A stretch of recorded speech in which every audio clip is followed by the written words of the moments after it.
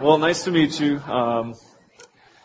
I really wish my family was here. We have kind of an awkward situation. I'll explain that partway through the slides. I will go ahead and start putting some slides up there. That is my family. Actually, that's my family about a year ago. But what Ken asked me to do was to briefly, or I don't know if briefly is the right word, to describe to you both who we are, where we've been, where we're going, and the process that took us there. Normally, my wife will be with me, and that is always better for me. She kind of softens the crowd a little bit. She's really sweet. She's an MK, actually a third generation. Her grandparents, parents, everyone's grown up on the mission field, and she's short and sweet and knows the whole missionary routine, and people really like her. He's still trying to decide if he likes me. But we're going to be on the road for a few weeks, and she didn't want to be without the kids quite that long, so she's joining me here in about a week. But let me start going through the slides, and let me give you at least the preface. If you're from this church regularly, you know, and the ministry that's going on with the Chinese pastors. The quick version, if you just want to get up and leave and go home early, is that I'm going to be working with him and starting the second school. There's already one school that's been going where it's in its fifth year now. We are currently on the N class. I think you understand that whole process. And they have been developing plans for a second school, and that's what we're going to be doing. That's the short version. Now, if you still have coffee and you want to wait around, I'll give you the slides now. Okay, who we are. First of all, this is my wife and I. Her name is Celinda. She is 5'1". It's really cute. She's really short. I'm somewhat tall. She grew up on the mission field, as I mentioned, in Brazil. So she is bilingual and bicultural, and really spent most of her life in Brazil all of her life in Brazil until college. We met in college. It's kind of cute, and my wife always likes to tell some personal stories because she says, I think people like to know people. So I'll appease her thinking on that and just give you a couple quick things. We actually have a background that goes back to our parents almost. Her father was an MK, a missionary kid, and they didn't have high school, so he was sent back to the States. Ironically, he was sent to the Virginia Beach area because they had friends of the family, and he stayed with them through high school, went to the same high school that my oldest daughter is now at, ironically. And our pastor, Keith Davey, who started our church, some of you may have encountered Dan Davey at conferences, or he comes up to Inner City occasionally. But his father, Keith Davey, started our church and was sort of a mentor to my father-in-law. Well, as the process of time went, we planted a church. This is a very familiar feeling to me. Still to this day, maybe once a year, pastor will say, how many of you were with us at the schoolhouse? And the hands are getting fewer, and that will happen with you guys. In one sense, this is a setting you're like, I can't wait till we have our building and our property, and that's true. There's a lot. Tearing down and setting up gets really old, as you know. But there will come a day that you will look back and go, those were really neat days. So don't mind this too much. So we were part of the schoolhouse. It was a church plant. We were in Green Run Elementary, but they were one of the first missionaries that we started supporting because our pastor knew Dan Templeton, my father-in-law. So I'm growing up in this church, at least my high school years, and I keep hearing this name, the Templetons. And then I'm getting ready to go to college, and during our offering time, the pastor mentions that the Templeton family is coming back from the field for furlough, and we'll be going to such and such a college, which is when I was going to. And I just thought, well, that's interesting. Maybe I'll meet them. Well, short version, I met them and got their oldest daughter, and we have been married now for almost 20 years, and we have 5 children. So that's our little story, and hopefully you ladies enjoyed that. My oldest daughter, Lanita, is a real pivotal part of this story. If you don't notice, she's in a wheelchair. She was born in Brazil. Our plans were to go straight from college to the field. The reason I'm here is because that didn't happen. My pastor, who did seminary, looked at me partially because of my lack of theological training, Bible college, and partly because of my lack of maturity, which I'm sure is slightly peeking through despite my attempt to cover it. I think you need to go to seminary. and my brother, some of you know my brother, some of you know me, and Tom Daly were up here, and you've got to come up here, you've got to come check out the seminary. My wife's from Brazil, and, this morning is a good example of why she was not excited about coming up here, but we visited, really felt Detroit was the place to come, so thus I met Ken and Albright and Pantelli. I worked with these guys. I didn't work with Ken, but so we did seminary, and then our thought was, well, now we can go to the field. And we had our first daughter born in Brazil for dual citizenship, came back, and the doctor said there's a couple things we want to check out. There's like a heart murmur or something. We don't know what it is. And basically, the short version is she needed a couple of heart surgeries. She had VSDs, holes between the ventricles. Some of you are medical and understand that. And she had a defective vertebrae in her spine that was only half developed. So it was kind of a wedge. One side was growing and one side wasn't. And it was making a scoliosis inside, kind of a side-to-side thing. So we kind of sort of did like a holding pattern for about a year and a half because we knew she needed a couple heart surgeries. And during that time, our second one was born. We went to Brazil, had her born there. At this point, Lanita's 2, developing normally, actually very intelligent for her age, was speaking very well and was reading and was kind of crazy. She had her second heart surgery at the age of 2. We came back from Brazil, and following that surgery, about 3 days after coming out of surgery, she basically just lost all of her motor ability. It's kind of a weird oddity. People who are medical ask me all the time, what was the condition? I didn't mean to hit the button, but that's my second daughter. And it's a neurological disorder that you're not going to find on any neurological websites. It's called delayed choreoathetosis. And she went from being normal to basically at 15 years old now, she's about a 1.5-year-old mentally. She doesn't walk or talk or eat. Has very, very little motor control. That made a big shift in our plans. That's a really big event. She was in the hospital for about 2 years, initially with ICU because of all the complications, which resulted in needing to be on a ventilator, which then resulted in a long-term stay. Now, the good news is she was able to come home. There are many of the kids at the Children's Hospital on ventilators that will never come home. It's a permanent condition. So we're very, very grateful that, at the age of 4, she did come home. We do all the care. We're used to that. It's part of our life. We're comfortable with it. But that was a very significant event in our lives that both redirected us for quite a while, as well as it was really something God used in our lives, as you would understand. As God puts you through difficulties, it does things to you. It changes you. It changes your perspective on God. If you're in a submissive state of heart, it's a positive thing. So I had gone on staff at Colonial for 1 year. That was the agreement. I want you to come on staff for 1 year, kind of have some ministry experience before you go to the field. 2 weeks after starting my 1 year, this all happened. So now I've been there for most of 15 years, and things were going great. But I'll get to the ministry story after my kids. Karina is now 13. She's kind of like the big sister because she's grown up in that position. Great girl. My wife likes to say all these nice things. I always I don't know how I should do that, but she's a great girl. I'll be honest about the ones that aren't. Anyway, let's see here. This is Elena. She is very sparkly, very outgoing, her mind works in unusual ways. Like at a young age, she's asking questions like, how does your skin grow, get bigger when you get bigger? She just thinks like that. And it keeps happening. It's really fun, although it's difficult because I don't have answers for most of those questions. Because God made it that way, Elena.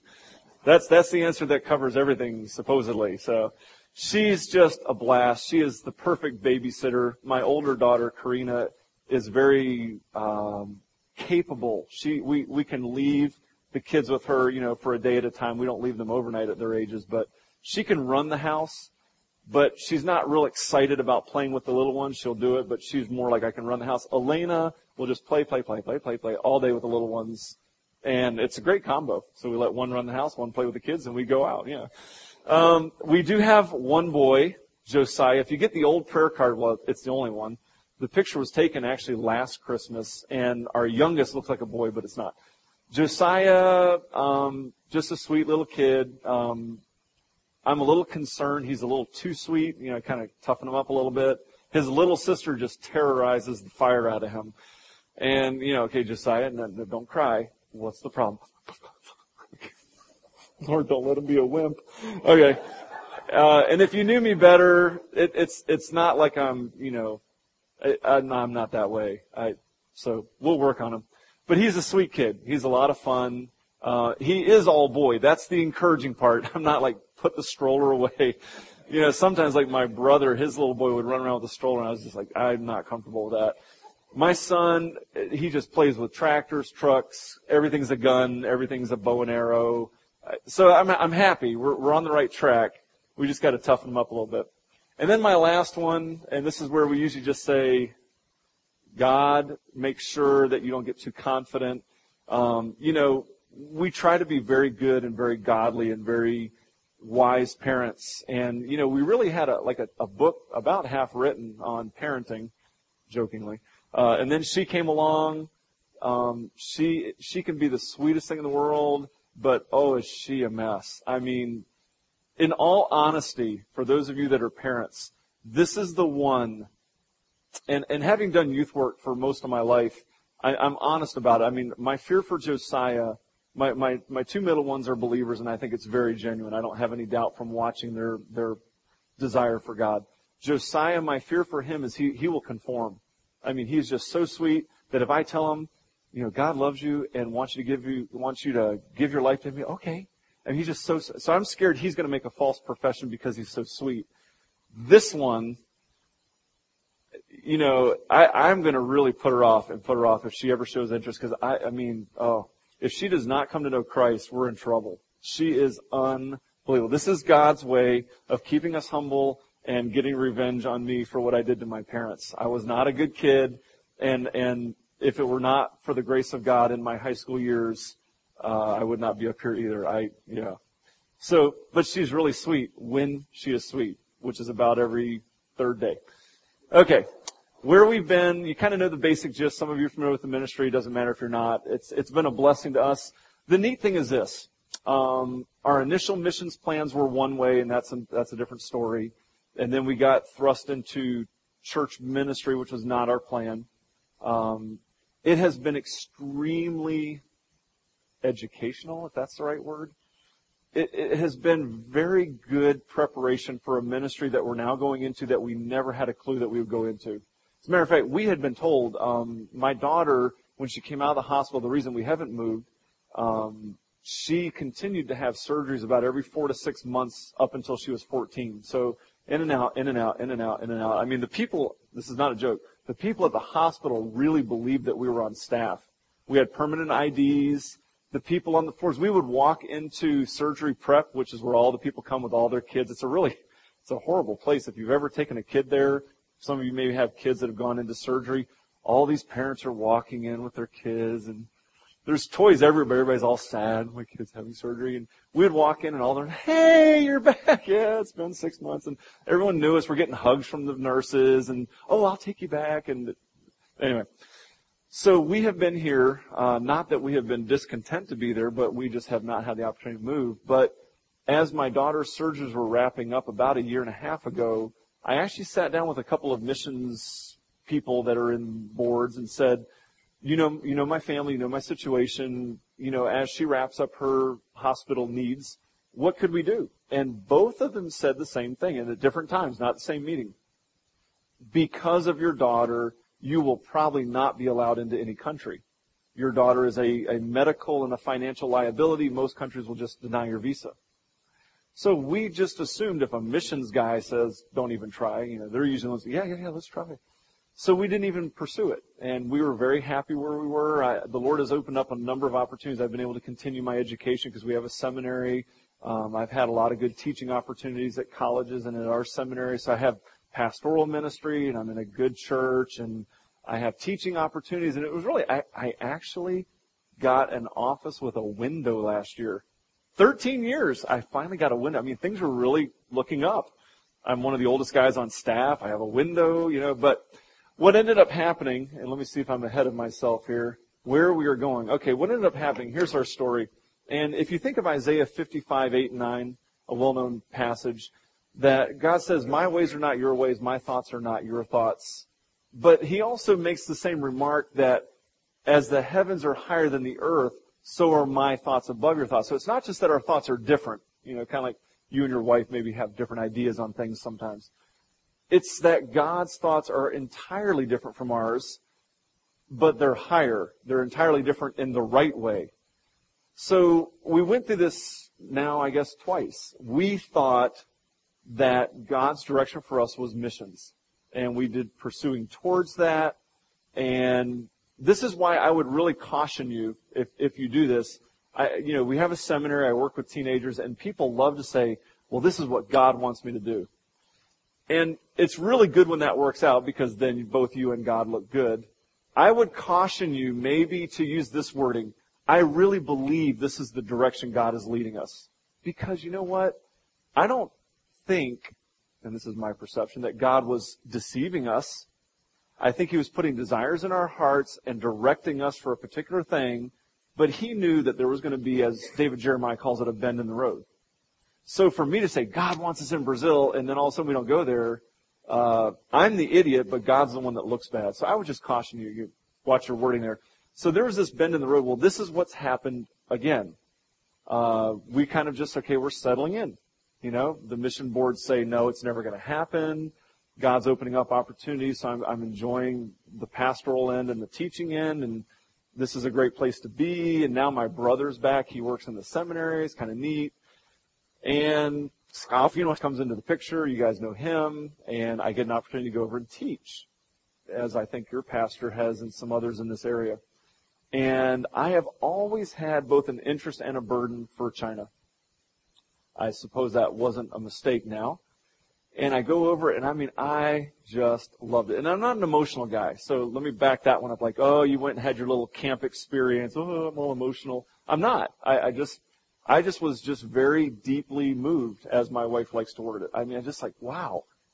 China has enormous needs, and what better way, and sounds prejudiced, it's not that there aren't other ways, but what better way to really impact China than to input into the lives of men who have the access and can operate in China far better than I could. I really stand out. I was just there in July, and I got looked at a lot. I'm really tall. I'm a little less tan, and I don't speak much Chinese, although I am in college for that. Really hard. That's another story. So we are going to be, as I mentioned at the beginning, going over to what we are supposedly supposed to be calling the Asian Pacific. The ministry, Tony and Gail, have said we want to keep the locations quiet, although some of them don't do well at that, but that's their choice. You will probably find out, and your pastor already mentioned it. But anyway, we refer to it as the undisclosed location number 2, or the other country of which we do not speak. And just to clarify, a lot of people are like, what's the big deal? Because we're not in China, and obviously that's touchy. The reason is because of the men we minister to. Let me explain real simply. These are all men, with very rare exception, these are all men who are pastoring in China, underground churches. It's illegal to do that. Many of them have been in prison. Most of them very likely will end up in prison at some time. It's not real hard for someone who wants to get in good with the government, and without getting into a lot of Chinese culture and politics, the government is China. The party, I think most of you get the gist. And it's not a big deal for someone to make a phone call to get in good with someone. And all it would take, really honestly, to shut down one of the schools is one phone call to someone who has an uncle who's in the party and say, hey, look up about 25 visas going to this location. They're all pastors. And it wouldn't be hard. We're not like in the middle of the United States where they have to track down. We're just in small little islands. It would be very easy to track down. Why are these 25 men who have very little education and have nothing in common going to learn English? And one phone call could easily bring all the men back. They would end up in prison, and they would never grant visas to that location again. We'd have to pack up and start over. So it's that reason. I'm not in any jeopardy. The worst that they'll do to me is put me on a list so I can't get into the country.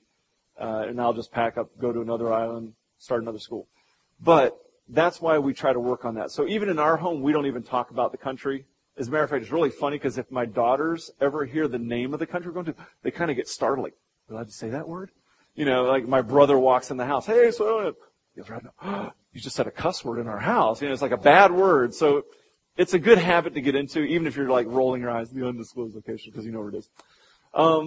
Where in the world is this? For those of you that are geographically challenged, this is just for perspective. That's where Hawaii is. Some of you understand where Hawaii is. That's where Maui is, which is where Tony is located. All of you know Tony Scott. Kind of gives you the perspective. You get a lot of frequent flyer miles. My status goes up really quick. You just take a couple trips and all of a sudden you're like platinum elite and you're really nobody. This is where everything operates right there. And there's already plans for future schools. Their desire is, as there are funds and as there are people, there's way too many pastors for them to really facilitate. And their desire is to get that done and to have as many schools as possible. So there's already one going. Most of you are aware of that. Probably most of you know where it is. Our goal is to be going to the second location. I'll actually be flying over there at the end of the month and trying to find the location that we'll actually put the school. And we're not going to build a building or a campus. We're just going to rent a house, a large house. They'll live there. They'll be taught there, and it's very easy to be portable. So that's kind of the gist of that. What is the need? Let me just briefly remind you. I know you understand, but maybe this will make it a little more clear. When I started getting ready to go to churches, and I'm trying to think, everyone knows there's a need in China, but when you talk about 1.4 billion people, that means nothing to most of us. It's like, oh yeah, lots of money, billionaire. The best way I can illustrate the number 1.4 billion, which then, of course, illustrates the need since there are very few Christians proportionally to the population. If this building here, if we put chairs in and we fit 1,000 people into this building, which would be quite a few people, let's pretend that this building was in China and somehow I worked out a deal with the government. They're going to let me bring 1,000 people into this building 10 times a day.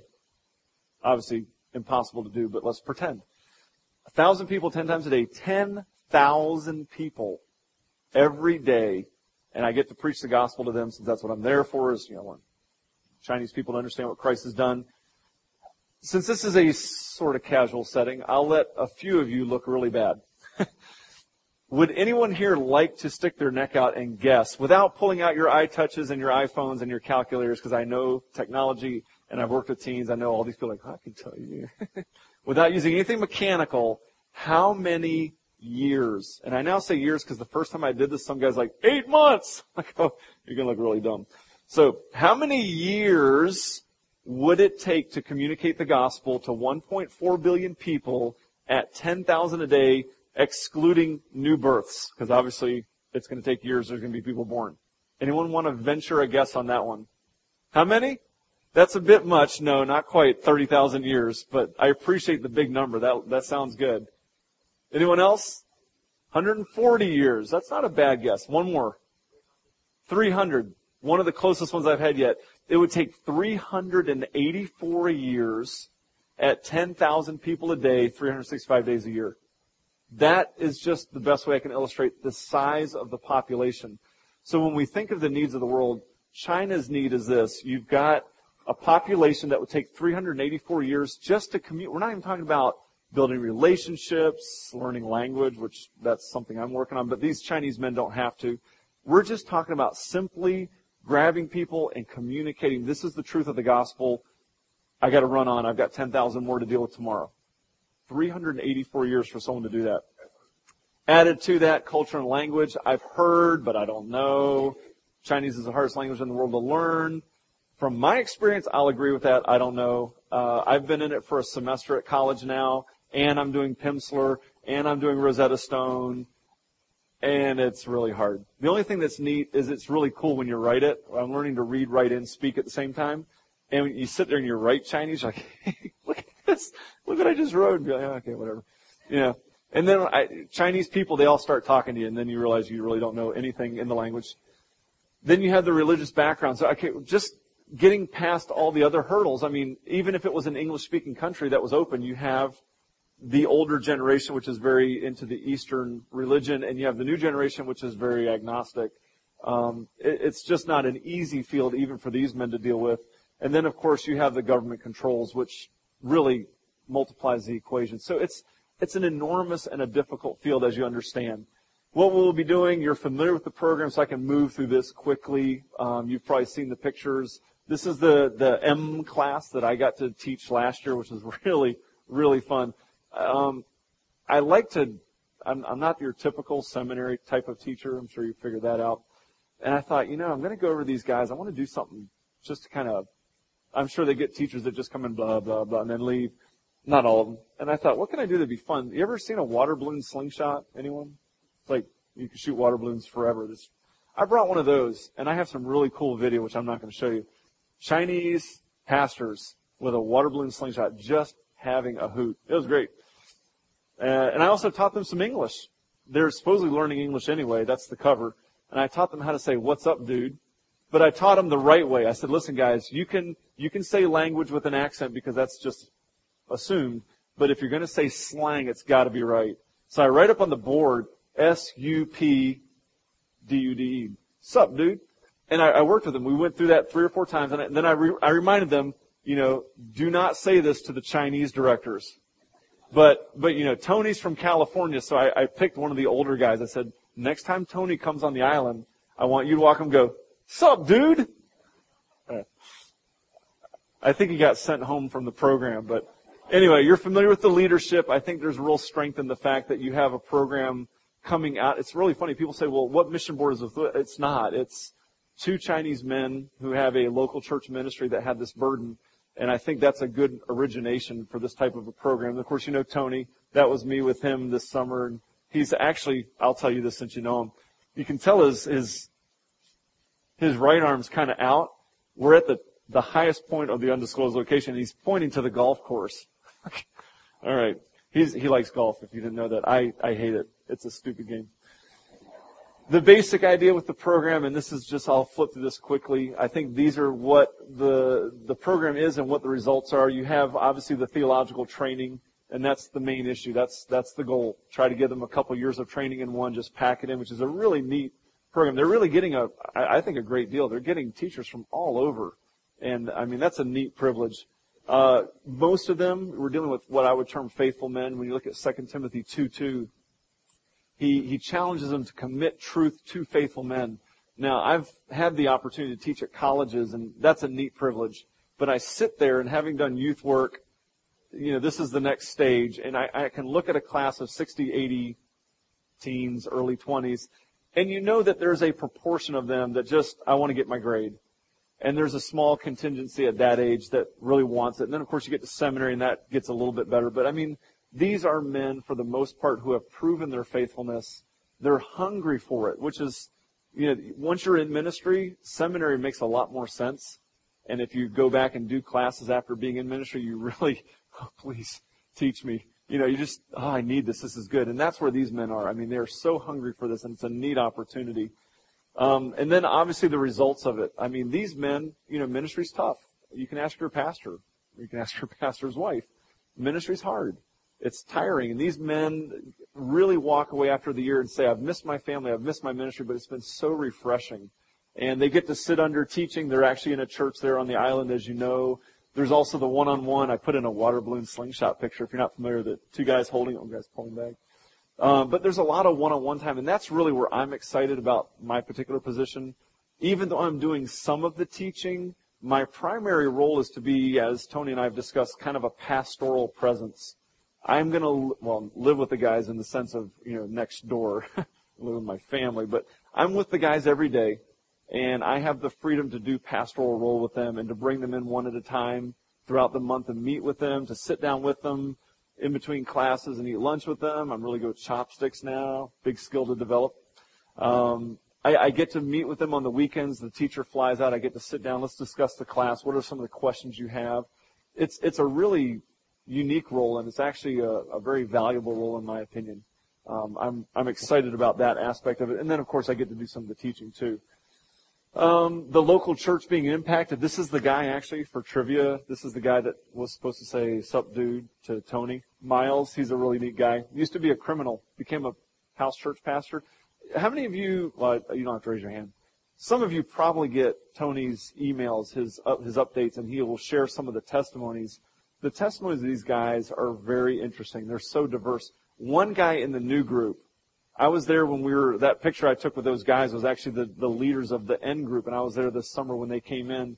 One of them became a believer after he started a house church. He was in the Three Self Church, which, if you're not aware of that, that's the government-approved church, which is not sound doctrinally or with the gospel. And he got frustrated as an unbeliever. He's like, this is dumb. They're not doing the Bible right. He starts his own little Bible study house church, and in studying to prepare to teach, becomes a believer. Interesting testimony. But anyway, the local church is obviously the main goal as we train these men to impact the local church. And these are just some pictures of some of them. This is a house church I got to go to in Chengdu that's not connected to our ministry. And then this is actually communion at a house church, which is a very different way than what we're used to, obviously. And then here's a baptism. Because of the secrecy, like the house church I got to visit has a little wooden box. And they have the 6th and the 7th story apartment, which is rented by one of the believers.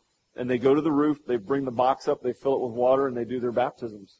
And then they put the box back down in the house.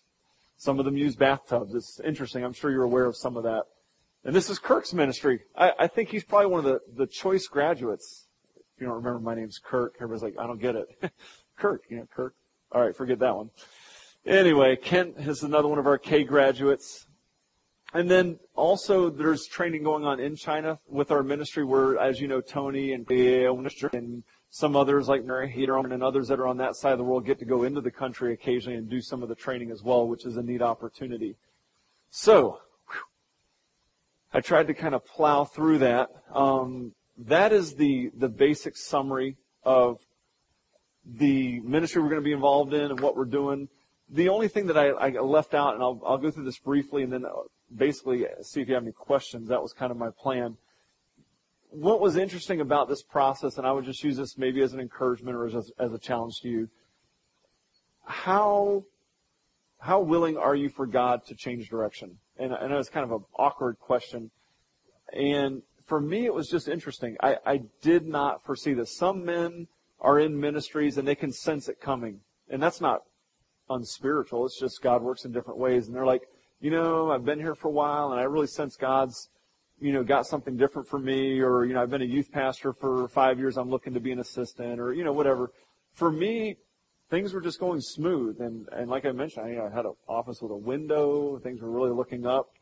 And I went to go teach. This started working in my heart. And within a month, my wife and I were sitting down with our pastor saying, this is what's going on in our heads. We're praying about it. We don't know. And he was really excited about it, almost too excited. I was like, okay, now why are you this excited? No, really go. Please go. You've been here so long. Get rid of it.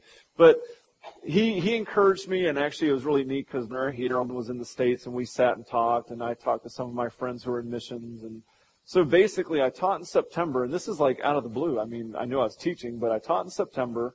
By October, we were sitting down with our pastor. By November, I was in Guam, sitting down with Tony and Marty and some other guys, and by December, we were in front of the church, and pastor was saying, in Acts, they sent out from among them, and people are like, oh no, what's going on? And then we get up, everybody's like, oh, we didn't know. We didn't either.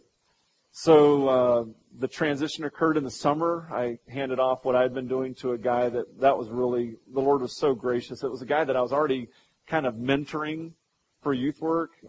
For 2 years we had been meeting together. He just wanted to really talk about ministry. And so when the transition came, there was really nothing to do except, this is where my refrigerator is full of Coke.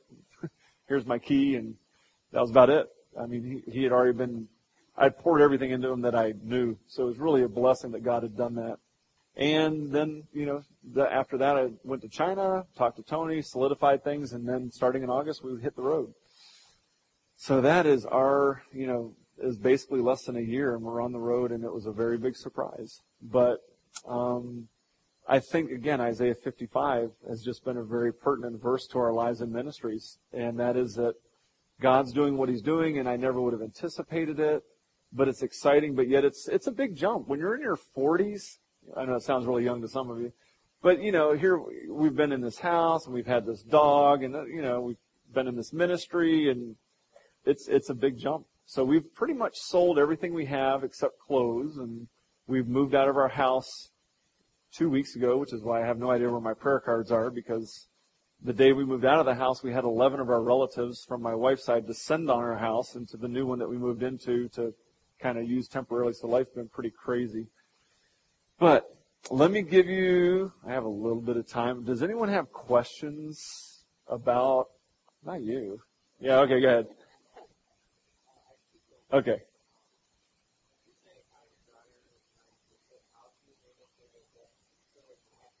Okay, I can explain that. You want me to do that one first? Or?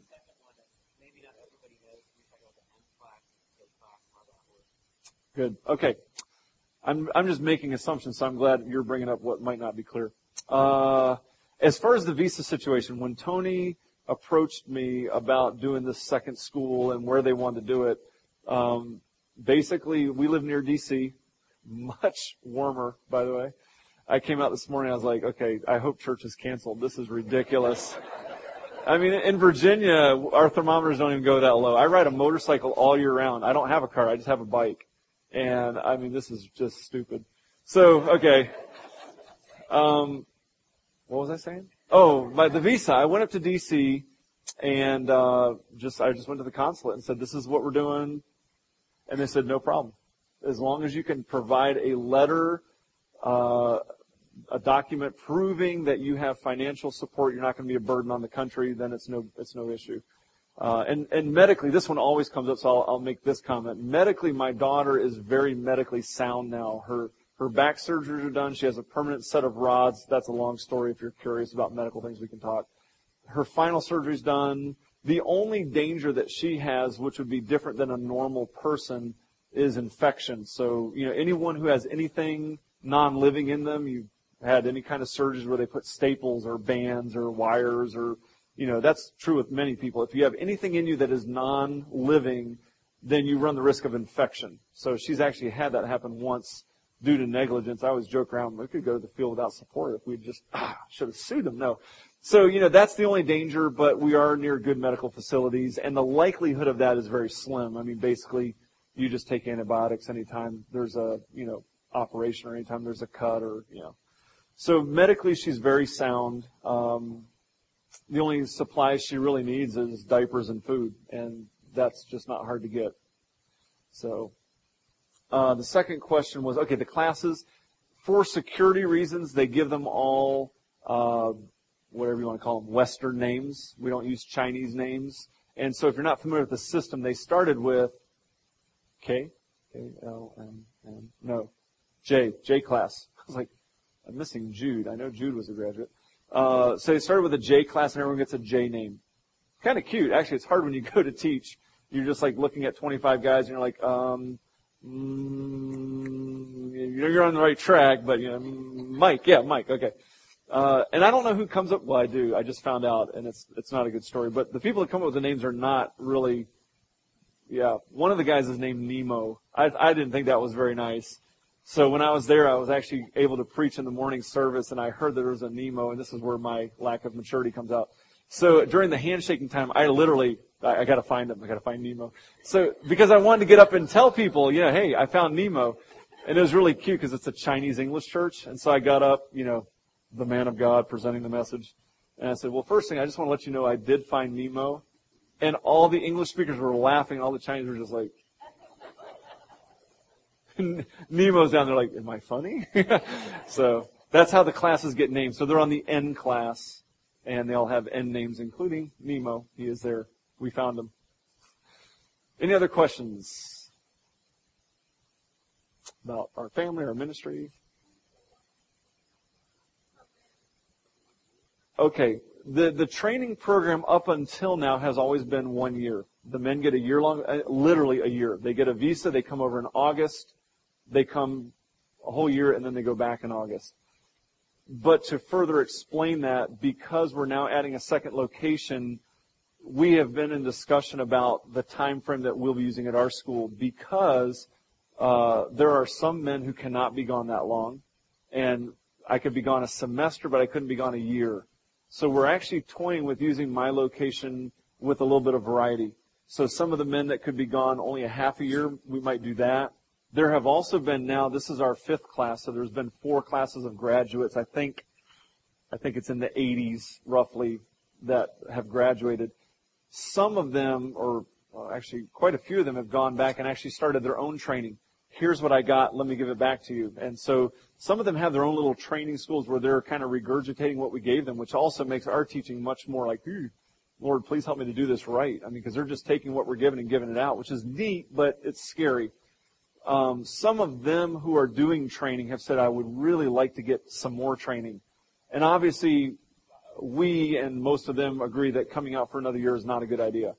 So what we have toyed with is the idea of bringing some of them out because they are doing training and giving them maybe another 3 months of added training that would specifically be geared towards their needs as trainers. So our area, we might bring men out for a year. We might bring 2 groups out for a half year at a time. We might bring out a few groups at 3 months at a time.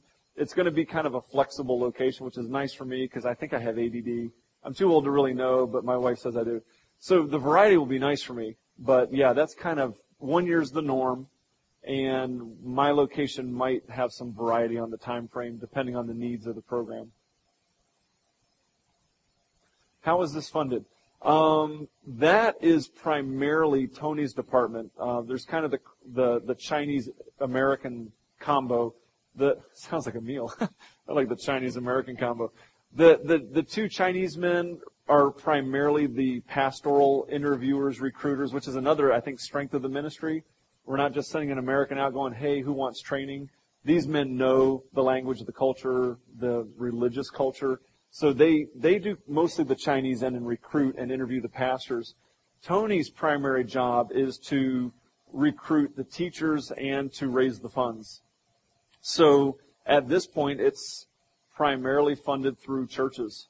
There are churches who give not only towards Tony or me as individuals, but there are churches who give substantial amount of funds towards the airfare for the pastors. There's actually some funding for their families while they're out of the country. And that's where the Chinese end of the equation really helps, because the goal is not to dump a large sum on these people like, whoa, we live like a king for a year, but to kind of understand what their current standard of living is and to make sure that they can maintain that while their husbands are gone.